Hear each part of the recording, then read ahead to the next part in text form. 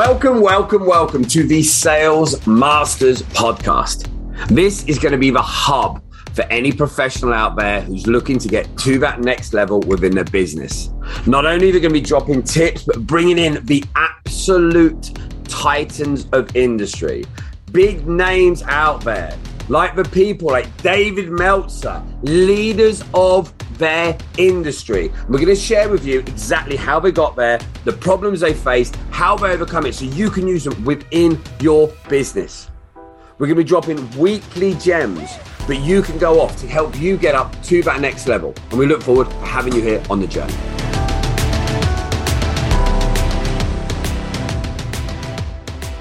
Welcome to another edition of the Sales Masters podcast. And today we are joined by the amazing Jeff Fenster. Hey, Jeff, how are you?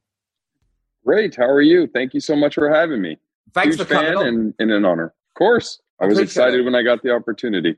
Well, I really appreciate it. I mean, when I look over at your bio, obviously Everbowl, big name, serial entrepreneur, speaker, top 40 under 40, investor, mentor, Thomas Jefferson School of Law as well. That's a pretty broad bio. And you look like far under 40. So, I mean, how old are you? Thank you. I'm about to be 39, so I appreciate far under 40. Wow, I'm 41. I look 49. Got to eat soup, more acai bowls. Got to eat more Everbowl. Straight in with that plug. That's what we want to see. Talk to us. So if anyone doesn't know about Everbowl, talk to us about Everbowl, because this is one of your biggest victories, I would say, out there, really, wouldn't it?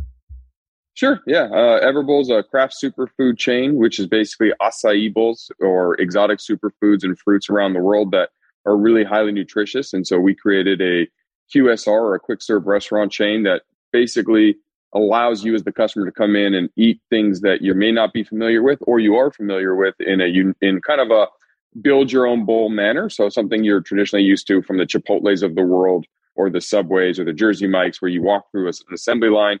It's a quick serve restaurant, so you don't get table service. Started in 2016, and the whole idea was to help everyone eat healthier and be a better version of themselves. And now we have 53 stores across the United States, with another 200 plus sold, and going to be opening over the next 4 years, and now making international plans to hopefully bring Everbowl across the pond over to you and other areas of the world. So you're going to be at 250. You've got 50 open, and you've got another 200 that are already, and are those franchised? Is that like a correct? franchise? Yeah. So they self-funded and grew corporately first 28. And then when COVID happened, had to pivot. So March of 2020, we closed down 28 stores. We reopened May 1st of 2020 with the idea of franchising, subsequently sold all the stores as franchises, and then offered it out to the world. And because we had such a huge following, potential franchisees begging, but we just weren't going to do it, from 16 through the beginning of 20, it was really easy at that point to say, hey, now we're going to franchise. Yeah. Now we're going to allow other people to join the family and open their own stores. And, we had over 550 franchise requests without ever saying we were ever going to franchise. So from a sales perspective, it's pretty easy when you have all these inbound warm requests, and no sell is obviously a very powerful way. Yeah, massively. I mean, with the model that you've got, you could quite easily go out and pitch that, I'm sure, with absolute ease. I mean, what's your nearest... When you were looking at this, when you were setting up, was there a competitor in the space that does a healthier version but was similar, or were you just really breaking the mold away from all the Subways and all the other companies at the time? So truthfully, I used to import all these superfoods into my house since about 2012. You couldn't really find an acai bowl in San Diego from 12 to 16. It was kind of one of those things where it was like I was always eating these weird exotic superfoods, and friends would come over and go, "What is this? Oh, it tastes really good." And I'd force them to taste it, etc. And I had sold a digital marketing agency at the end of 2015. And so most of 2016, I was at home driving my wife and 2 daughters crazy. And pretty much my wife gave me the go do something you're passionate about because you're driving us nuts. And so I figured, you know what, let me introduce acai bowls to the market. There was a few little obscure places to get them, but there wasn't really a centric restaurant that focused solely on it, much like Subway focused on sandwiches, or, Domino's focuses on pizza. There was nothing specifically targeted to this back in 2015 when the concept kind of started to take shape, in 2016 when we opened. I find it fascinating because when you're going out on something, when you've got things like Domino's, and everyone loves pizza, right? Everyone likes everything that's no good for them. Was there a concern at the stage that you thought initially, is this going to pick up? Or did you feel that the time was right now with the way the world, everyone's a lot more open. People are a lot more conscientious about what they're eating. And you thought, okay, well, where I'm at now, this is popular in this area. Was there a big vision for the big chain, or was it more start here and just see what happens? Well, if I'm going to do a business, I always have to have a bigger, overarching picture that says this is what we can grow it to be. Because it's basically a usage of time analysis, right? I'm going to put my time into this. What's the upside? So I did have a backup plan. I did have my training wheels on, and I was doing consulting. I do some consulting for businesses. I help startups and I help establish businesses as both a business consultant and mentor. So my plan was I'll open the restaurant in the front. Well, let me back up. I was going to get an office because I was working from home doing that same thing. It just needed somewhere else to go. So I was like, oh, great. I'll open the restaurant in 2016, the front of house, and the back I'll have an office. So worst case, I'll just run my consulting business through the back. Best case, I get to monetize the real estate I needed, have this opportunity to try Everbowl. If it takes off, great. And if it doesn't, okay, I have a weird business in the back of some restaurant that's pretty empty. And so that was how I played it in my head with the doomsday scenario, which is, okay, I'll make my money in the back of the house. But the hope was the front would take off and pick up. And I really believe that the world was, like you said, was already starting to eat healthier. You started to see it back in 2016 when McDonald's introduced salads, which was a little disjointed, but it was like, oh, okay. But it's a flag in the ground, I guess, for you as well. When you go, that's a terrible salad, no one should eat that. Oh, they're selling them. Oh, there might be a market. Well, you figure if you're going to eat a salad, you're not going to McDonald's for it, right? So, but the point was McDonald's saw the writing on the wall as well. And we started to see this huge approach from the younger population. I have a 16-year-old, but back then she was, 10. They were already focused more on health and wellness, already focused more on nutrition. You started to see the farm to table restaurants popping up. You started to see the packaged goods in retail stores like 7-Eleven, et cetera, start to lean towards healthier options. So although I was a little bit ahead of the curve, and we still are, the market's moving that way. As more information becomes available, we start to better understand the direct impact from what we consume on a daily basis and our health and our wellness and how we as humans prosper. So the idea for me was, okay, great. I don't know anything about restaurants, so I'm going to figure this out and try it. But yes, bigger picture was obviously to have an Everbowl everywhere. And then I'm a serial entrepreneur. So my goal when I start things is to grow them, scale them, and then create an exit opportunity for myself and the shareholders, and then move on to the next project. So making sure that there was going to be an off-ramp at some point, because I don't want a forever business.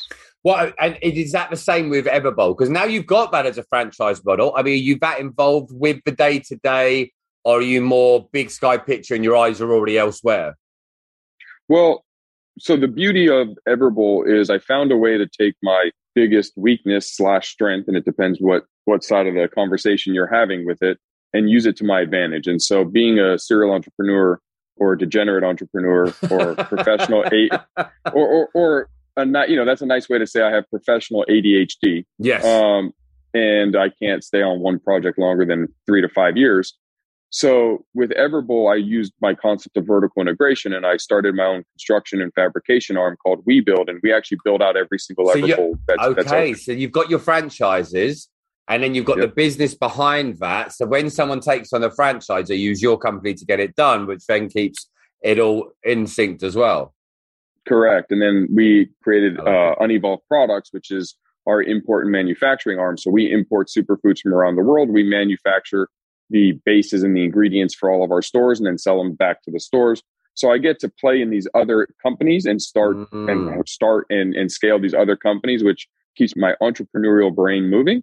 And then we have direct to consumer products. So we run in the United States, it's called QVC, which is a TV based sales pitch of products. So we have a direct to consumer product. We launched a coffee product.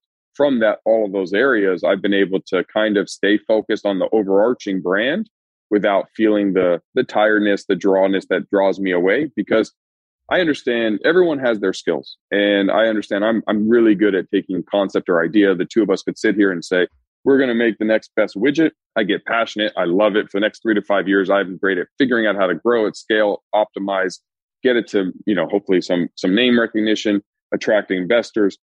But then I need to pass it to a true operator to take from that next level to a higher level. And so the beauty of Everbowl is we have an incredible team of people in our corporate office that are helping drive this mission. And so I'm not stuck in the day-to-day nuances anymore. I'm now thinking bigger picture. I'm finding more ways to vertically integrate us, do big partnerships.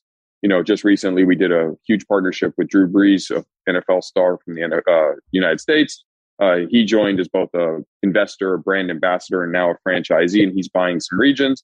I get to travel around the country and help franchisees open their stores, connect with their local markets, drive attention. So I get to focus on the areas that I get to enjoy and have fun, and have a team there to really help support all the areas that maybe I'm just not the best person for the company. And that's a important thing, I think, for entrepreneurs is massively to understand, right, your weaknesses and strengths. So let me talk to you about hires. This is a selfish one, as I said to you at the start, and anyone watching this, I'm glad everyone is tuning in and listening to this podcast, but part of it is selfishly, for me, as I grow up in my life, I want to pick the brains of people. And let's be frank, if I was hiring you as a consultant, I'd be paying a lot more. So I get to look at you, have a nice chat. So here we talk about hires. So say right now you're at the stage you're hiring. So when you had your consultancy, for example, I deal with one-on-one coaching. We've got a subscription service. But then I think about hires, and it's so easy to go find salespeople, just get more salespeople. What's your strategy with your businesses, for example, the consultancy or maybe with Everbowl and other businesses, with how you look at hiring? Is there a set formula that you go for? Is there a set person? Because I'm always fascinated on what people do with this. Yeah. I mean, it's a little more specific to what I'm hiring for. Mm-hmm. When I was hiring employees at Everbowl, then I knew nothing about restaurants. So how am I going to hire somebody? So I would say, okay, we'll have our interview next Tuesday at 2:37, and can you bring a red paper clip? And the prospects would be like, what? I'm like, yeah, 2:37 and bring a red paper clip. And the idea there was, can you show up on time and can you follow directions? And I wanted them to have to find something that wasn't in their car or in their house, because I wanted to see if you can follow directions and show up on time, I can teach you the rest. So that's for like your lower level, more grunt work. And I find that that's just a great little tactic. So you can really, like, if I was hiring an assistant, that it would be something like that, where that would be the criteria for that interview. But as for the bigger picture and like the overarching higher level hires, I'm not a micromanager. And I think one mistake people make when they hire is they say, okay, this is your job. This is everything you're going to do. And you basically gave them a paint by number position. And the problem with that is you're not going to get great people to take a paint by number position. So really, I would say, okay, look, this is the mission of Everbowl. Here's where we are and here's where we're going. I need an architect. I need someone who buys into the vision, buys into the culture, and is the right human to join the team. And then I need you to have an entrepreneurial mind, even though you're an employee. And I need you to come figure it out. I need you to have the comfort and confidence to fail and make mistakes. But I also need you to have the confidence to overcome those mistakes and solve them, and only make mistakes once. Making mistakes once is fine. Making mistakes twice is a problem. Yes. And so I always give my staff a lot of rope and leeway to make mistakes, make them fast, make them early. I don't care. Be creative, think outside the box. Boxes are not meant for anybody. That's just ways to control and make the same company, same problems you had yesterday, today.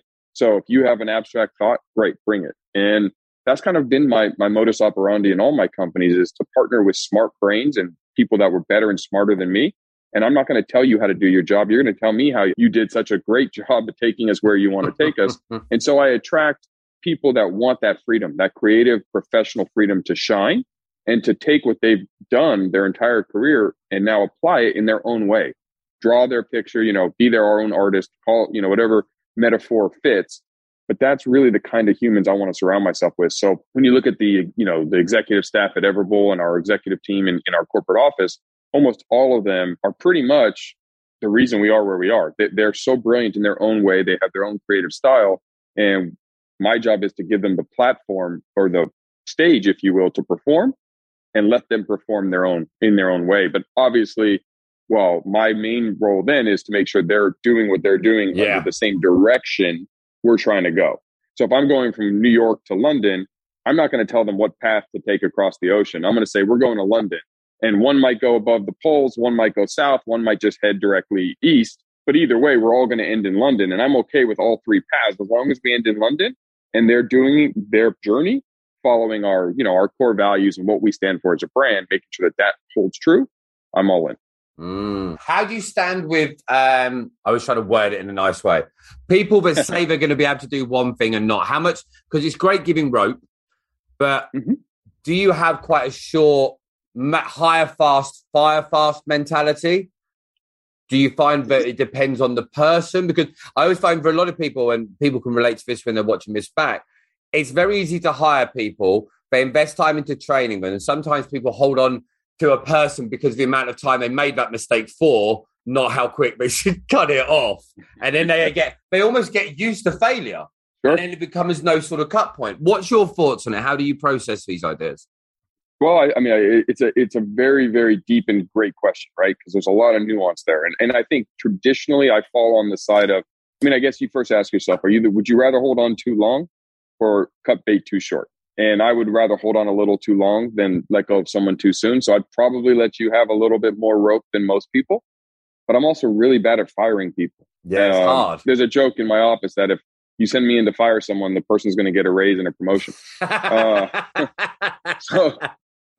So, and the reason is not because, the reason is because I only work with friends. I never understand the business comment people make. I don't do business with friends. I don't understand that. I push back on that. I think it, truthfully, and no offense to anyone who says that, but I think it's the stupidest thing I've ever heard in business. I think it's a problem with your friends, not the fact you work with your friends. Well, why would it be a problem? Why would it ruin a friendship if I act with integrity? If we're friends and we're really good friends and we're actually real friends, like we don't have to be best friends, but if we're truly friends, that means that I have an honest relationship with you. And I should be able to tell you if you're doing something that's offending me or bothering me or hurting me, and you would care and not want to do that. So if you're doing bad if you're performing poorly at your job, and your job is in my company, and I have to have a heart to heart with you and say, you're performing poorly, here's some steps to improve it, or I have to let you go because it's not a good fit. If that breaks our friendship, then we didn't really have a strong friendship to begin with. Right? So I'd rather only work with friends because friends should have a level of trust. You should have a level of loyalty. You should already know them as a human. And maybe it was a mistake on my part to think that you were capable. So it's my mistake. But either way, if you look at the majority of the people I work with, they're all my friends. And so that's why I'd rather hold on a little too long than cut bait too soon, because I want to believe that they're going to do better. And I also shouldn't feel like they aren't. And so, and does it work 100% of the time? No. Have I lost some friends because of that? Yes. But that is unfortunately part of it. It's just, I don't like working with strangers. So as I go through the hiring process, I'm looking for people that meet and fit our culture and our core values and my core values, which is what I bleed into the companies that I start. And if they fit them, I'm really not going to have any problems. And it's when I try to justify the person to a role, but they don't meet all the criteria. And so if you're good at the onset of saying and defining what kind of a human you're looking for, then as long as they meet those boxes and you're strict on the upfront, you really don't have a ton of turnover. And so fortunately, in my career, I have not had a ton of turnover internally with our executive staff. I think one of the big things with hiring the friends, often people need help in their business and their friends at a loose end. And I think that's one of the problems, right?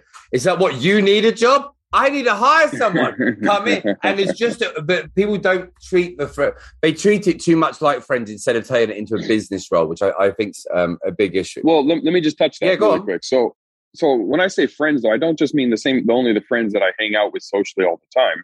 I mean that, like, after this, me and you we've developed the beginnings of our friendship, right? 100%. We will have spoken for an hour plus, face to face on this, and we're going to both promote it. And you might call me in 6 weeks, or I might call you in 4 weeks, and might just have a question for each other, and we're building this friendship. So when I say friend, I do mean socially, but I also mean professional friends. Yes. So our director of marketing that we hired at Everbull, and she's now the VP of marketing, or the VP of operations, excuse me. She's been promoted. Kate, when I first met Kate, I didn't know her. So we were hiring for a director of marketing position, and I wanted to get to know the people. So we asked all of our candidates, for example, submit resume and submit a 60 to 90 second, video, just telling us about yourself. I don't care what you do for work, just who you are. What do you do for fun? What bothers you? What do you like? What's your favorite food? Like, let's get through the professional stuff. Too often, everyone's trying to be too professional in interviews, and I want to screw all that, right? You obviously have a resume. This is what you do. You're probably good at it. You have room for improvement? Yeah, we all do. You have room that areas that you need to focus on? Of course, we all do. But I'm less worried about how capable you are at your job, and I'm more worried about who you are as a person and your personality, and again, your values. Because my core values of making friends and having fun and the idea of Kaizen, getting 1% better and being change ready and acting with integrity. Well, if you live those same things, then I don't really have to worry, because you're going to fail or make mistakes. The department's going to struggle. We're going to have a conversation. We're going to say, look, we need to do better. And you're going to go out and find ways to make it better, because you're a self-starter and you live and breathe that ethos. And that's up to me to find the people that can do those things, the raw ingredients. Once we get out onto the stage, over the course of the interview process, I continuously have interviews where all I'm trying to do is get to know the person. And then we become, and would I like this person? Can we become friends? Because everyone overlooks how much time we all spend with our massively family. It's basically, you sometimes spend more time with them than your real family. 100%. And I think it is a very rushed part that people seem to, I think people seem to rush that interview process a lot. Correct. And I think and they don't. Build a house on sand, really, aren't you? Because everyone can be good in an interview for 15, 20 minutes, right? We see it all the time, especially with salespeople, when everyone who's watching this can probably relate to someone who's walked into their business, said the right thing, and you're like, oh my gosh, this person's going to bring in millions every month. And they turn up, and then you're like, hang on, it's like it's their weird cousin turned up, because it's completely different from the hire that we seem to see, which I think is just crazy. That's right. How do you find with it now? Do you find that when we were talking initially about who you hire into your business, because you've got big sky thinking with there, is one of your primary hires that would come in? So say if you're a small business side, would that be because you want that person to be great at interviewing because you want them to help build the other areas up? Or do you focus on building one set area, then you'll go and find someone else for that area and sort of internally promote as the business grows? Is there a set strategy you've got around that? So yeah, I use just-in-time learning, just-in-time hiring, just-in-time financing, just-in-time education, just-in-time product suites. And what I mean is just-in-time, all that stuff's going to happen. I don't stress it. So whatever I'm dealing with today, I deal with. And if I don't think too many steps ahead, I don't really care, because I'm going to help pave the road. Yes. We're going to figure out what we need. We're going to then find that person just in time. And what that does is it really allows us to really hopefully pick the right tool for the job that's right in front of us, and not be hoping that person's going to, as you said, bring in billions of dollars. If I was a sales organization and I wanted to start selling to a specific niche of, if it was B2B and I was trying to, take on the insurance industry, I would go look for someone who has experience selling to the insurance industry and has that network and has that referral business. I wouldn't care that they don't necessarily have automotive network, even though that might be next. Yes. That's okay. We'll get to that person just in time. The problem I think a lot of business owners make is they hire somebody for too many. They're looking for, a Swiss Army knife. Yeah. A great analogy. Yeah, 100%. Yeah, but then they're upset that they got a Swiss Army knife, and a Swiss Army knife is this is a terrible pair of scissors. Right, exactly. It's good in a pinch for lots of things, but it's bad at any. If you're stuck at the side of a mountain and you've got to cut some thread to abseil down, yes, it's going to be helpful, but it's not what you're going to want to use for anything of any substance, is it? Correct. So I'd rather find my scissors when I need scissors, and then when I need a hammer, I'm not going to be mad at the scissors that it can't be a hammer. I'm going to go get a hammer. And that way people are more successful with us. And the views are, hey, be great at what you're great at. I'm not great at everything. And so I bring on people to augment and support me and lift me up. And the mindset for me has always been, be the dumbest person in the room. And so I strive for that. And I've been very successful at that. Surrounding myself with rock stars, talented, brilliant people that are great at what they do. And then truly my job is to give them the platform to be great. And if I don't do that, then it's really my fault, not theirs.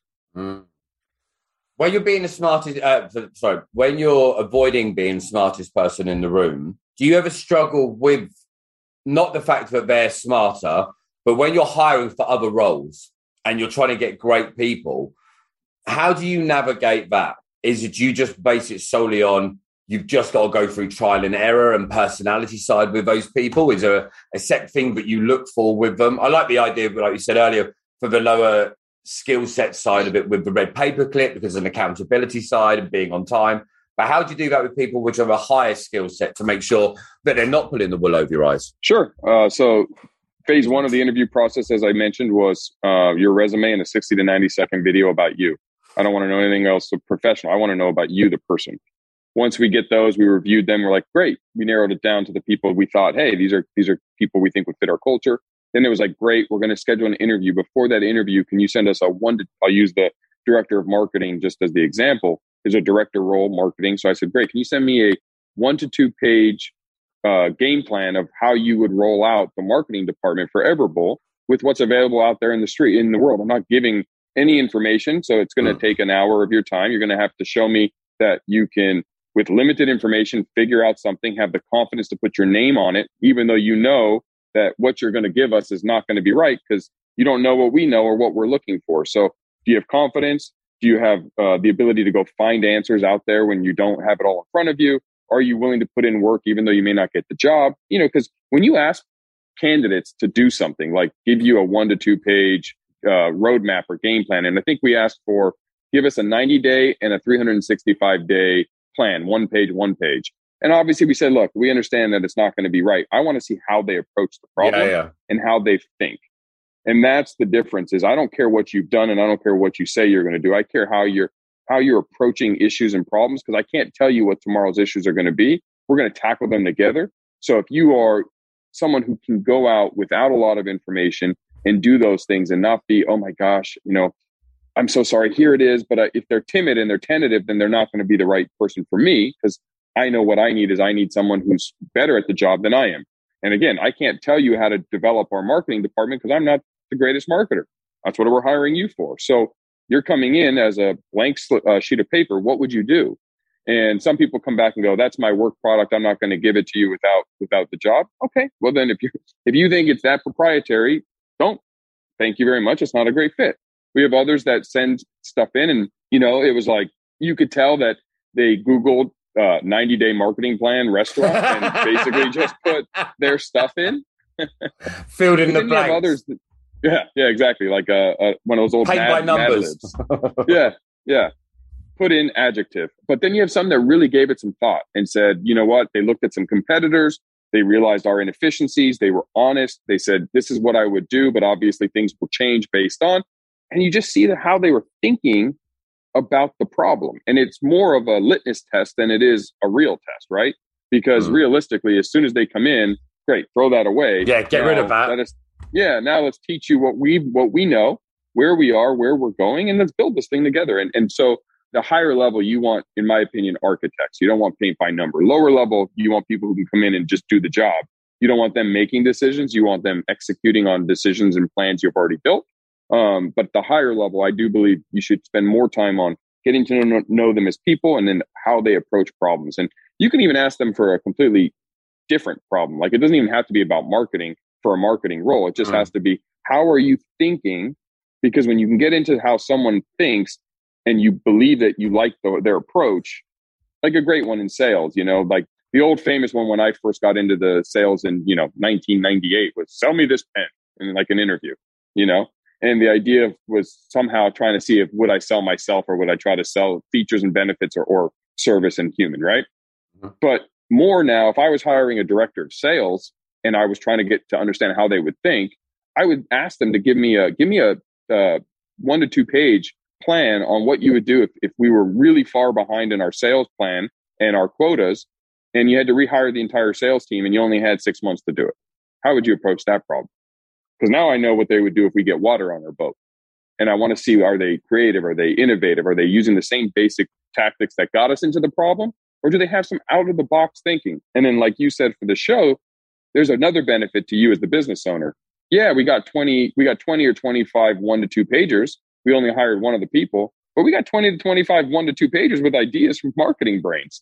So it doesn't mean that they're accurate and apropos exactly. It gives you good perspective from different people's eyes, doesn't it? It does. It gives you like aha moments. Like, wow, this person wasn't a good fit culturally and their plan was really off mark. That was a pretty interesting idea of ways to get our brand in front of schools. We should explore that, right? And so it's also a way because when you hire, companies spend a ton of resources. It's expensive to hire. It's expensive to train. You have turnover, which causes more expense. So while, yes, the employee is getting a paycheck and they might not get the job, you need, as a business, you have to somehow monetize that experience and turn that into a positive for your company. So while you're going through the interview process, even if you don't hire that person, if you can steal one nugget from every single person you spent half an hour interviewing, at least you monetize that hour or half hour for the company and turned it into a revenue generating moment and not a cost center.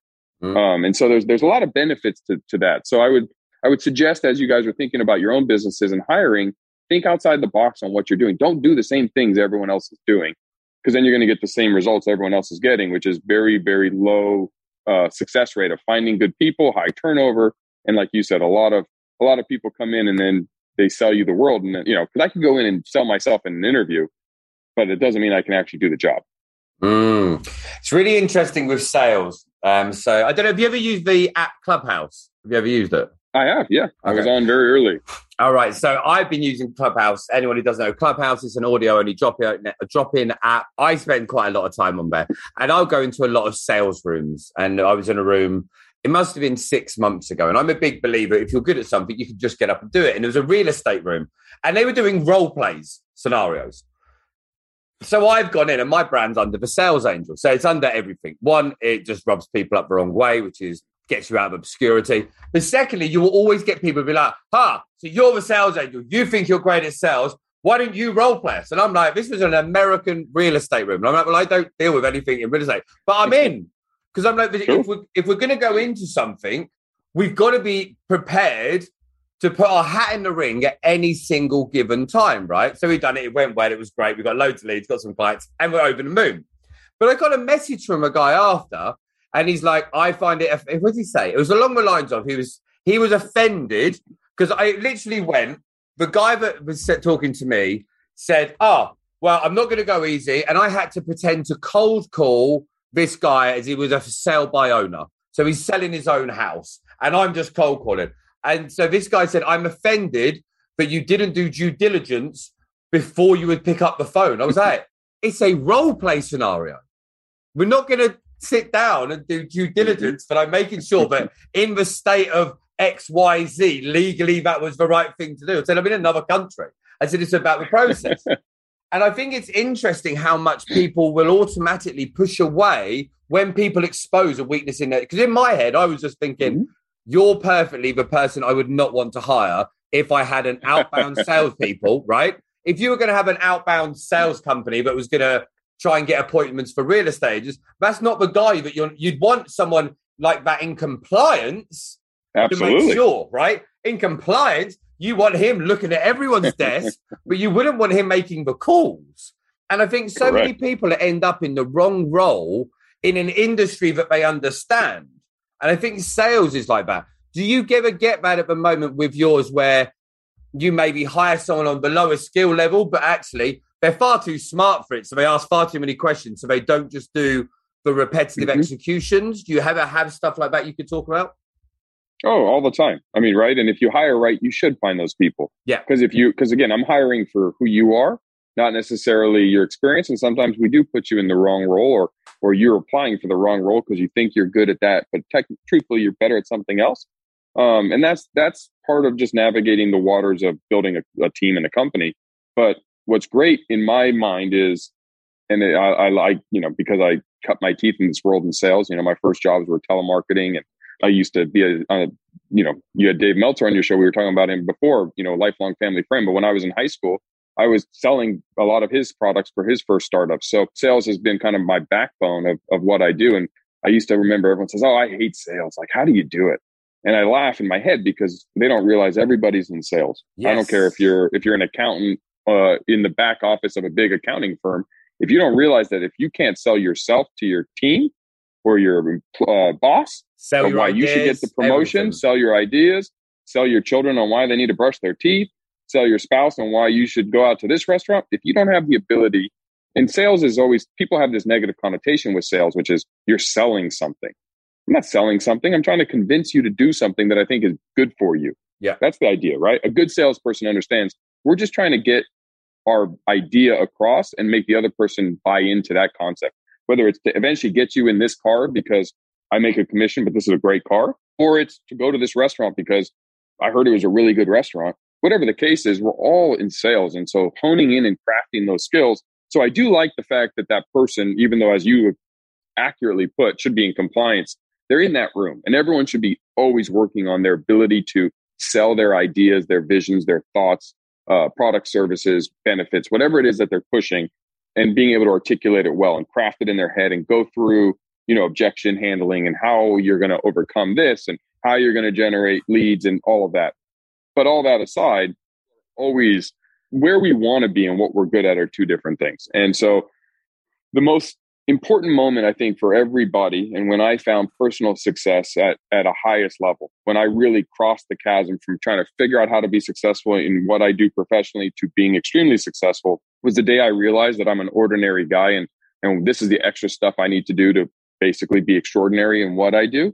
And that was when I figured out what lane I needed to be in, where my strengths and weaknesses are, and have that true self heart-to-heart moment where you're staring in the mirror and you're having that, it's emotionally tough because you're going to beat down all of your premonitions in your head and all the things that you want to be good at, but come to the realization you're not, right? And so when I decided to go out on my own and start my own company, we all have visions of being the next, Steve Jobs or Mark Zuckerberg, where we're going to run these multi-billion, trillion-dollar companies and be the face, the next Elon Musk.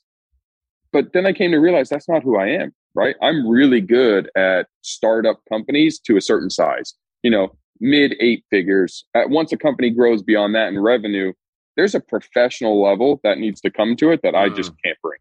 There's a boardroom CEO and I'm not that. And the day that I came to the conclusion that that wasn't me, I was really able to focus in and run hard at what I'm really good at and avoid all the other distractions. And I think that helping my staff do the same thing with that heart to heart, saying, listen, I know you got hired for a sales job, but let's go through the questions you ask. You ask great questions, but they're more compliance related. And it seems like your brain naturally wants to go to compliance.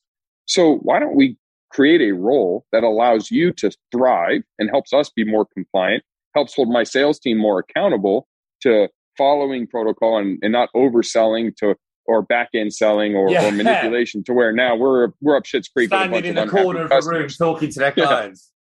Right. Exactly. What can we do? Why don't you help us on that front? Why don't you go on these sales calls with our sales team and build out our compliance? And we can hopefully turn what is a great resource that we now have on our team out of the sales role where they're probably struggling and either at the bottom or barely making quota or not making quota, and in that sales room. So my first real sales job after law school was at ADP, and I was selling payroll services.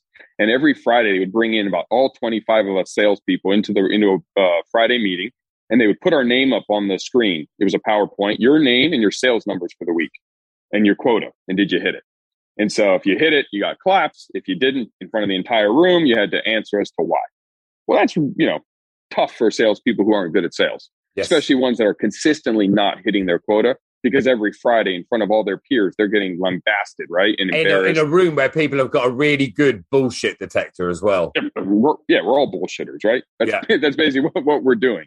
And they're not good at it. And so it's clear, right? I mean, if you're not fit for the role, it's going to become apparent quick. And so you can make a choice to fire them and move on, or you can find if they're a good person and you think that they add value, help them come to the realization that they should alter their role. And then at least that person can hopefully help the organization. And I think it's so true. In sales, so much for so many people. I think a lot of people get into sales, especially early years, which you probably saw as well yourself. People screwed up at school, right? Then they had a friend that got into sales and they were like, why are you driving a nice Ferrari or whatever it is and do a nice BMW?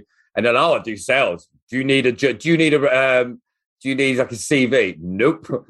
And some sales companies, I went to one before, it was a door-to-door company.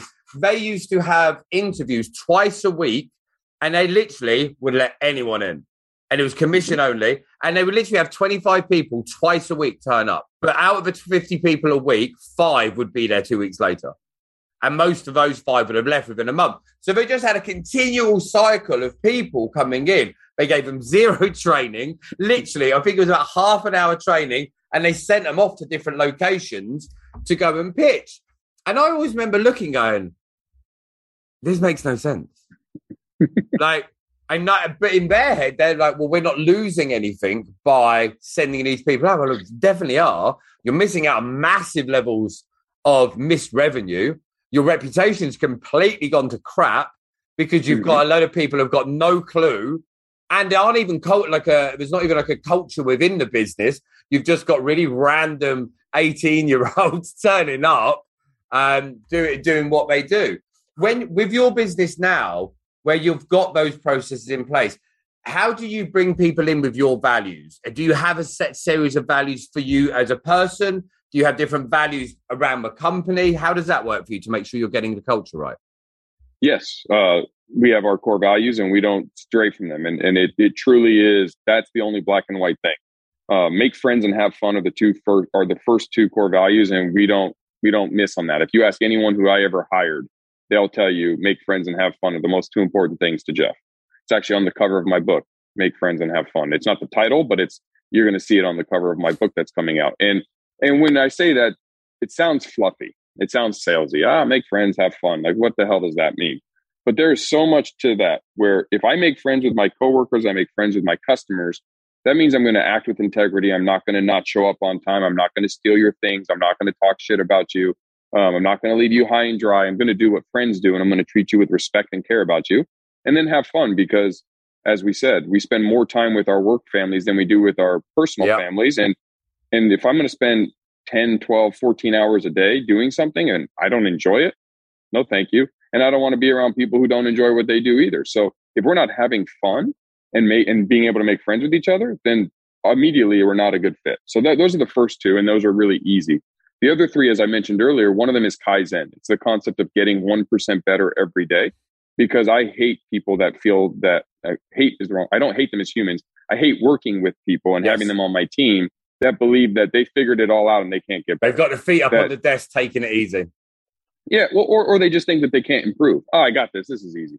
Well, the problem is there's only one thing that's a guarantee, and that's change. The world is always changing and evolving, right? 20 years ago or 30 years ago now, in the early 90s, we were doing things with paper. And then all of a sudden, email came out. And then all of a sudden, smartphones came out. And then all of a sudden, now we got cryptocurrency and blockchain coming out. And you have and Web 3.0 and NFTs and all this weird stuff that's popping up. And companies are figuring out how to evolve and adapt to the times. So if you're not evolving and adapting in your role, then someone else is figuring out what the status quo was and how to get better. And we're falling behind. So I need to be around people who are constantly wanting to get better as humans in all walks of life, both personally and professionally. So Kaizen, can you get 1% better every day? And 1% is obtainable.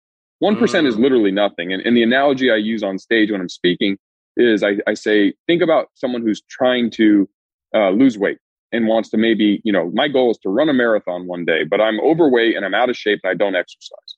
Well, if my goal is to run a marathon, that's from completely out of shape and not working out. That's not 1%. That's 100% better. So what's 1%? Can you put on your gym clothes and watch TV today? Because that's 1% better than yesterday when you watch TV without gym clothes on. Oh, I can do that. Great. Tomorrow, can you put on gym clothes and walk or run to the mailbox? Yeah? Okay. Great. That's 1%. And if every day you go one more mailbox, it's not a question of if you're going to run a marathon. It's going to question of when. Enough mailboxes will equal that marathon distance, right? And it might take you 2 years, it might take you 3 years, but you're getting 1% better every day. But naturally what happens is, as you get 1% better, 5 days from now, you might choose to go 2 mailboxes or 3 mailboxes because you're feeling good. You're like, oh, I got this. And then when you're at 37 mailboxes, and let's just say that that's a quarter of a mile, if I told you, well, run a quarter of a mile today, you're like, I got that, because you've been doing it consistently. So that applies professionally as well. It applies in sales, whether it's figuring out how to make cold calls, figuring out scripts, doing some competitive research, thinking outside the box. To me, I was really good at sales because I didn't sell anything. I made friends with prospects. I made friends with people. And what I mean by that is I didn't care about selling my product or service. I cared about adding value to my friend. Right. And even if it wasn't me, and I can tell you, I sold for my competitors a handful of times, even when I was an employee at ADP, because I knew our limitations. And I knew that if I helped them and I was honest with them, I built a relationship with that human. And I don't know what the future is going to bring. Salespeople's mistakes are they think that the world ends with that first no. So they cut that human off. Like, oh, they're not going to buy from me. F them, and they move on. And unless your career is ending tomorrow, I don't know why you would ever do that. Quick pivot. You know, I was the sales rep at ADP after law school. I was there for 6 months, this top sales rep in the country, first to make President's Club out of 2,000 sales reps, 6 figures in less than 6 months, big awards, all these trips. And they owed me a $17,000 bonus. And when I went to my boss in January of 2007 to get it, they told me I had to wait to the end of the fiscal year, which wasn't until June, and I wouldn't get the payment until July. Well, I said, that won't work. I had graduated law school, so I had law school loans. I had just gotten engaged. I just bought a house. I had a daughter. I needed the 17 grand. And so I threatened to quit if they wouldn't give it to me, thinking they wouldn't let their top sales rep leave. And they called my bluff. And so I had to make a decision. Would I go back with my tail tucked between my legs? And I was 24 years old, and I just moved into a house with my fiance and daughter. And instead, I decided to go off on my own because F them and start my own payroll company. But I can tell you what happens. Now I had a Rolodex of all my customers I sold at ADP, but I also had all the people I sent to paychecks because ADP wasn't a good fit that I was able to call. And you know what? They took my call. They trusted me. And now I got to say, listen, I know I sent you to paychecks 4 months ago because we didn't have the product and services you needed.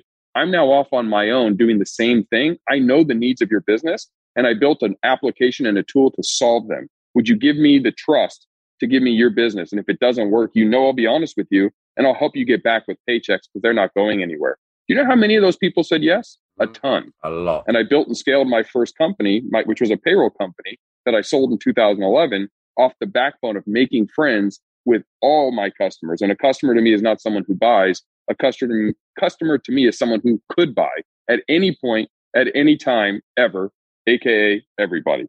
So if you make friends with everybody, you have an entire Rolodex. And I've never cold called. I never had to cold call once with my new payroll company because I just started calling friends. And then they started introducing me. And I can also say, even if you don't start your own company, if I say to you, listen, we're not the right fit, but of all my competitors, I would go to Paychex because I know them. They're a good company. Yes, they're our biggest competitor. And yes, I compete with them. And when we are a good fit, we're the best fit. But for your needs, they're a better fit. Great. Thank you so much for your honesty, Jeff. Awesome. I'd even introduce you to my buddy who works there. So he'll get the commission because I want to help him and he'll do the same for me. But now I say, listen, I know we weren't a good fit for you. And hopefully you appreciate my honesty. Do you have anybody you can refer me to who we may be a good fit for? Because obviously I'm in the job of selling payroll and I really would like to obviously grow my business. And now I'm getting warm leads from people who aren't even using our service. And so again, it's the approach of how you approach people. And that's what I look for with the making friends and having fun. If you don't approach people the right way, you're burning bridges. Don't do that. Build bridges. And then the whole thing stems. So Kaizen is number 3. Being change ready is my 4th key core value. Because as I said, the only constant thing is change. You don't know if COVID's going to happen. You don't know if the internet's going to happen. We don't know when things are going to pop up that require change. So you have to always be ready to change and not be so rigid. And this is how we have to do it. So if you're a change ready human, you're willing to adapt and are open to new approaches. And then the last one is, I told you it's integrity, but it's integrity and remarkability. You have to act with integrity and be remarkable at everything you do. You put your name on it. You better give me your best effort because I'm going to give you mine. And those are the 5 core values. And so I look for people that have those similar core values, who believe in that ethos, who can live in that ethos. And if we find humans that do that, we're going to find you a home at Everbull or whatever company I'm currently with. I love it. Jeff, love today. Really enjoyed it. It's been great having you on. Tell people where they can find you. What have you got going on? I know you've got a book coming out. Tell them where they can come find you. Yeah. So you can find me on social media at Fenster Jeff, or you can email me, connect@jefffenster.com. If you liked anything I was saying, I have 2 free courses, so it doesn't cost you any money, on LinkedIn Learning. One is on relationship capital and one is on building a buzz with no money. The relationship capital course, I highly recommend, but that is now being turned into a book. Luckily, some people liked it enough to want to turn it into a book. And it's coming out. It should hopefully be out by March. And David Meltzer actually wrote the foreword. And what's really cool is not only do you get my perspective on how to use relationships to grow and scale all of your businesses, whether you're in sales or not. I give you exact tactics and some really cool stuff, especially people in sales, which is your audience. If you're not learning, you're not going to be as successful as you can be. And I'm not the smartest person in the world, but I surrounded myself with great people and reapplied those lessons that I've learned to share. So definitely check that book out. If you can't afford it, just hit me up. I'll send you a copy for free. I don't really care about the money on it. Otherwise, hit me up on social media or LinkedIn. I'd love to connect and make some friends with some of your audience. Mate, honestly, really, really enjoyed today. Thank you so much for coming on. I really, really appreciate it. I look forward to it. I'm aiming to get out to the States for some masterminds and all that jazz, hopefully tail end of this year. So hopefully I'll pass. Well, tell me when you come, and I'm all over the country. We have stores, so 100%. I'll fly to wherever you hit stateside, or if I'm ever across the pond, we'll have to hang out. It's all about that. Guys, thanks for tuning in for another episode of the Sales Masters podcast. Like, share, and all that jazz if you want to. Make sure you go and check out Jeff, because I'll be frank, I've absolutely loved today, and I'm sure you guys have too. See you on the next episode. Thank you for tuning in today. I'm so glad you popped by. If you've liked this, give it a share, subscribe, even give us a rate and review. Share it out to someone who knows, and I look forward to seeing you on the next edition.